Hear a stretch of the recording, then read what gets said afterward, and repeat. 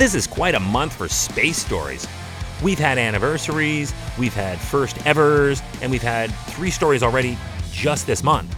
If you missed any of those days, go back and listen to the April 9th, 11th, and 12th edition.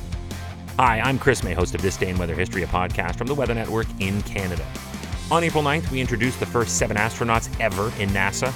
On the 11th, we relived the harrowing story of the Apollo 13 mission. And on the 12th, we launched the first ever space shuttle in the STS era. Today, we go back to the prep work that started the mission to the moon when the Ranger 4 launched to take pictures of its surface. This day in weather history.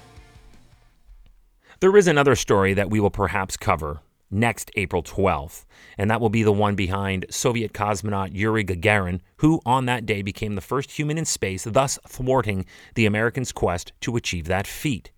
And in the year 2021, we celebrated the 60th anniversary of that. But on that same day of April 12th, 1981, we celebrated the 40th anniversary of the first ever launch of the space shuttle.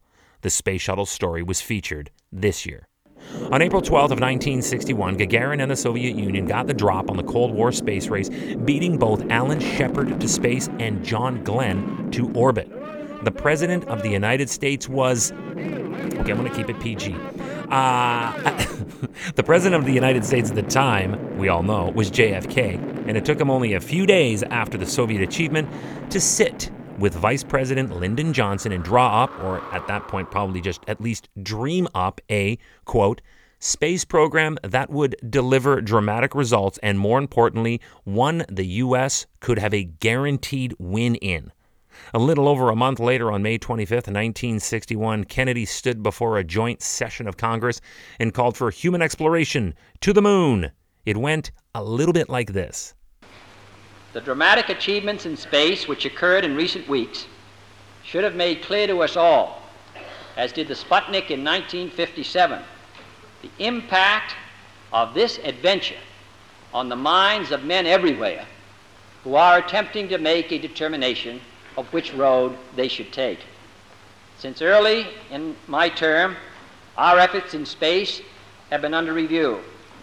With the advice of the Vice President, who is chairman of the National Space Council, we have examined where we are strong and where we are not, where we may succeed and where we may not.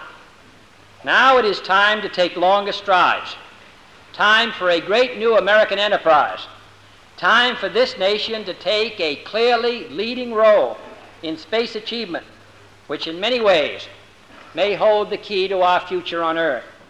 Remember that this day in weather history can be enjoyed a number of ways. Right now, you are listening to the full version of today's story on your favorite podcast provider, but there is also the daily podcast video short.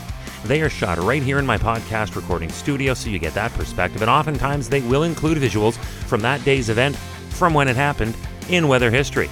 So after listening to the full story, go check out the podcast video short on television or online anytime at theweathernetwork.com/weather history.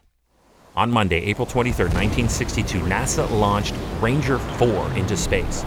The Ranger 4 spacecraft was especially designed to collect data on interplanetary space, but more to the point, it was to photograph the moon up close and make a rough landing on the lunar surface. This was for reconnaissance for a future manned mission there, of course. The lander was part of a series of 9 Rangers that were launched in the early 1960s to explore the moon in preparation for that ambitious plan set out by the president, and it would, for history, become the first American spacecraft to reach another celestial body. But, and this is why we do the things the way we do it before we put humans in space. There was a fatal malfunction on the spacecraft's onboard computer systems and rendered the Ranger 4's solar panels and nav system dead, and was therefore unable to activate properly. And this had a few really bad side effects. Number 1, the spacecraft was unable to carry out its science objectives. Number 2, Ranger 4 crashed into the far side of the moon on April 26th of 1962. Oops. And I might add, at least number 4 got there. Check this out. Ranger 1 launched in August of 61. Ranger 2 launched in November of the same year, and they both failed at launch. Ranger 3 launched on January 26th of 1962 and missed the moon. But it was not until Ranger 7 did NASA experience their first fully successful mission, launching on July 28th of 64, sending back clear and useful images of the moon's surface to Earth. But 4 got there first. This day, weather history. Tomorrow is April 24th. We're going back to the year 2008, when a typical springtime combination of melting snow and heavy rain contributed to the worst flooding New Brunswick had seen in 35 years. I will be joined by meteorologist Aaron Wangstern for that one, so it's going to be packed with stories and info on this day in weather history. With me, I'll be there as well, your host, Chris May.